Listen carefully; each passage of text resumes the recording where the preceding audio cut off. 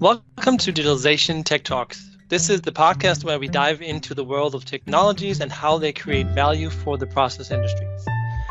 So, one topic that we have covered several times in this podcast, but from a lot of different angles, is data. For instance, we described how to use data and artificial intelligence to create the golden batch. Now, that was back in episode 22. And we also went into depths with software tools that you can implement to turn data into insights and ultimately decisions, which was in episode 16. So just to mention a couple. What we're going to be talking about today is akin to going back to the basics of data almost. It's all about how you optimize data capture so you can actually make use of data across an entire organization and not just a single group or department. Data capture can't and should not be viewed as an afterthought. It's also about co-ownership. So how do you elevate your data in such a way that it enables you to deploy an ecosystem of tools that can tap into the data and find those golden nuggets of truth, insights, or actionable value? I'm really excited to introduce the guest that we have on the show today. But before I get to that, what are your thoughts about today's topic, Don? Hi, Jonas. Great to be back for another episode. And I think we have another good one for our audience today. And I think it's always particularly beneficial when we can get an end user's perspective on the topics of interest. This is one of those foundational issues that's significant to all companies that are seeking to become digital enterprises, go through a digital transformation. Just like if you have a building that is going to crumble if it doesn't have a strong foundation, same thing can happen with the digital transformation, that it will not have much chance for success without a base of strong pool of data available. So that's a great way of putting it, Don. Without any further ado, I want to introduce our guest, Mass Torrey-Smith. He is Head of Digitalization, Agriculture, and Industrial Biosolutions R&D at Novozymes. And I'm super excited that you agreed to be on the show, Mass. So thank you and welcome. Thanks, guys. And thanks for the invite to join and talk a little bit about digital transformation, which happens to be both my job and also my passion. That's great. So it sounds like we made the right decision to reach out to you to talk about this topic, Mass. So First of all, tell our listeners about Novozymes and your role at the company. It sounds quite intriguing from your title. So why don't you give our listeners an insight into that? Certainly, Jonas. Novozymes is one of the biggest global industrial biotech companies out there. We develop, manufacture, and sell industrial enzymes and microbes to consumers and customers across the globe. We are predominantly like a business-to-business company, and really our corporate overall purpose is to support the growing world in a sustainable manner by leveraging our biotech innovation muscle. And also because we have a global footprint that allows us to deliver industrial solutions to many industries. Our commitment is to a healthy planet, and it comes from like our external activities that we do with our customers. So predominantly it's about CO2 reduction from chemical replacements. It's about transforming food systems, and it's also about just in general enabling healthier lives. And from how we optimize our own operations, we can even further, help integrate and help deliver on a better and a more sustainable society. In my role, as you mentioned, which is head of digitalization, I'm heading up a global team of data scientists and data engineers. And we are really responsible for digital transformation of the innovation flows in our area of agriculture and industrial biosolutions. And if you dig a little more down, our team is driving a couple of initiatives, which is about process transformation and how we do innovations, but it's also about competency up-leveling, and it's about putting new data tooling in place. It's about establishing, scalable learning loops that connecting our teams both up and down our innovation pipelines, from like very early ideas to the full-scale product testing, which is the last steps we do before we take stuff out to our customers. And overall, I'd say our team probably operates from a philosophy of really doing this in a way where we're creating a robust and a user-friendly infrastructure for our digital components, right? And that that we do to deliver a foundation that helps everybody do a database decision making in a better way. And at the end of the day, that means augmented business guidance from R&D. I've been with Novozymes for about 20 years in many different roles, and that is actually super helpful when you are trying to do transformation with research teams. So it is about scoping out the digital transformation opportunities that we see across our industries with our teams. And it is often, as also I think you said in your introduction, it's an exercise really of both of culture and change management and technical challenges. So it's super interesting. Well, thanks for that introduction, Mads. I think your experiences are really going to be helpful to our audience. And if we start at a high level, it's obviously important to Novozymes to implement digitalization. Can you tell us about this importance and how it is for companies like yours? Yeah, I think, with an innovation company like Novozymes that has about 7,000 global employees, right, operating really across more than 30 different industries, it's just a must-have, digitalization. And I think the entry to our discussion today, and really how I feel we need to look at this, is to treat our data as a highly valuable asset. If you think about it, research and decision making essentially comes down to a database decision flow. And that's the same whether you have good or you have bad data. So for me, digitalization in terms of digitally driven transformation of business operations is really the next industrial revolution. I believe it'll transform companies. I think it'll transform how we innovate and even how we collaborate. So it's not really an area, even for a big company like Novozymes, where we can just decide if we want to do this or not. I think it's a reality. And I think the tricky part of it is it's an industrial revolution, so no one knows really what it's going to look like eventually. So it's not an option just to stand on the sideline and wait to see what is going to look like, right? You have to be part of the journey because you really have to evolve as tools and insights evolve. And I think that's really what we are trying to figure out in Novozymes. Well, with that in mind, what is Novozymes' vision when it comes to digitalization, and what's at the core of what you're trying to achieve? I would say that Novozymes, as most other innovation companies, we have big ambitions and we have a lot of potential in this space. So if we can leverage the latest in machine learning, tooling, in AI, and also in this new exciting field of large language models like ChatGPT that everybody reads about, I think we really can unlock the power of biotech. So because of that, I think we are really heavily investing in trying to step change our data capture culture. So we do it to break down the data silos between the functions in Novozymes, and we do that to help get better learning loops across our innovation pipeline. And ultimately, of course, what we're looking for as a company is to be able to do innovation faster and more efficient and with more shots on goal. If you focus on R&D specifically, I would say there it's about tools upgrading and it's about skills development. We want everybody to be able to use the tools, and that means everybody needs to be able to also evolve how they use tools and how they look at the data. And again, the goal here is really to enable this end-to-end data flow capture, because if you can do that, then you're much better at democratizing the data, and it allows you to really to get the power of the data in the hands of as many researchers and decision makers as possible. So I said it early, it's really for me is about the looking at data as the ultimate asset and the value. I think digital transformation is coming fast within biotech. It's such a complex area, and the newest tooling within AI and large language models, as we talked about, can both be a threat, but it's also a super opportunity for those that really understand how to leverage it. the tools are changing and they're evolving and they are combining almost weekly. So it's really hard to stay on top of them.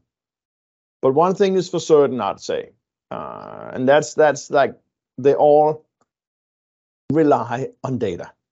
And if you don't have high quality data, and if you don't have a lot of it, there's not a lot of stuff you can do with these tools. Most legacy innovation companies, if you think about it, they have very valuable market insights, and they also have a lot of technical know-how, both of the industries they operate in and how they deliver and innovate. And that knowledge goes really far back, but it's very hard to get this data in a digital form, as you probably have talked about in your other podcast, because it's just not easy to plug in historic data. For Novozymes, I think that means that we have been fairly aggressive in investing in specific software and tooling and change initiatives to try to move as many of our innovation flows into like organized data capture. And honestly, trying to do this as fast as possible. Because if you think about it, every day we don't get that done, our teams are generating data that is going to be really hard to interrogate in the future.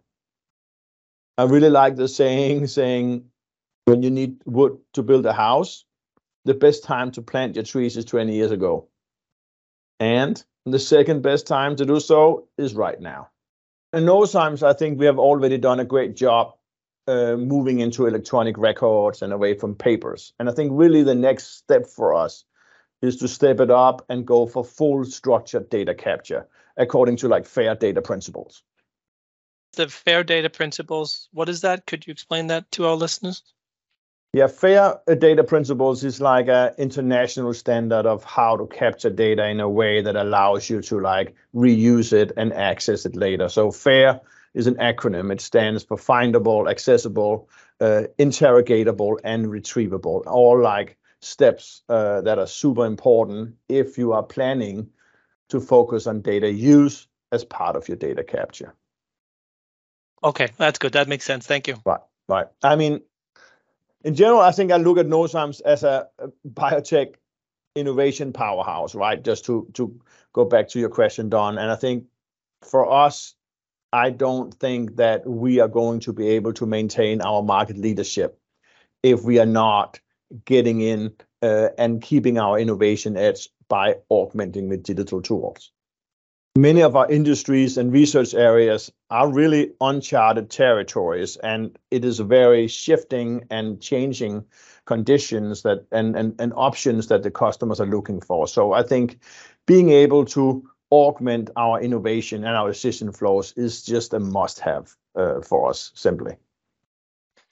Yeah, it sounds like your market conditions, your customers require you to be able to do things very flexibly and fast. And it sounds like if you can do that, you can maintain your competitive advantage that way, which is important to you. So I want to change gears a little bit, Mads. I want to start digging a little bit more into the data topic. I'd like you to shed some light on how you and Novozymes have gone about optimizing this data capture and which tools you're using to optimize it, because you mentioned tools quite a few times. So if you could dig into that a little bit deeper. Sure. I think that's really where the rubber meets the road, isn't it? I think it's about data capture.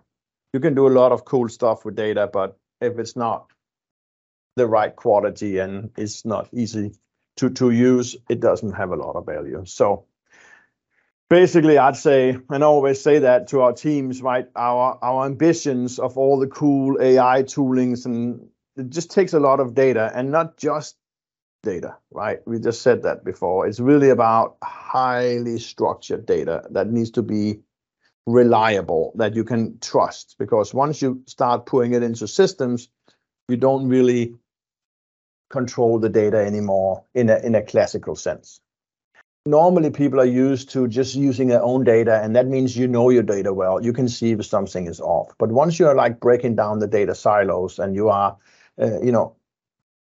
handling data that comes from other teams and from other places in your organization, or maybe even customers, you need to be able to trust the data that you are getting.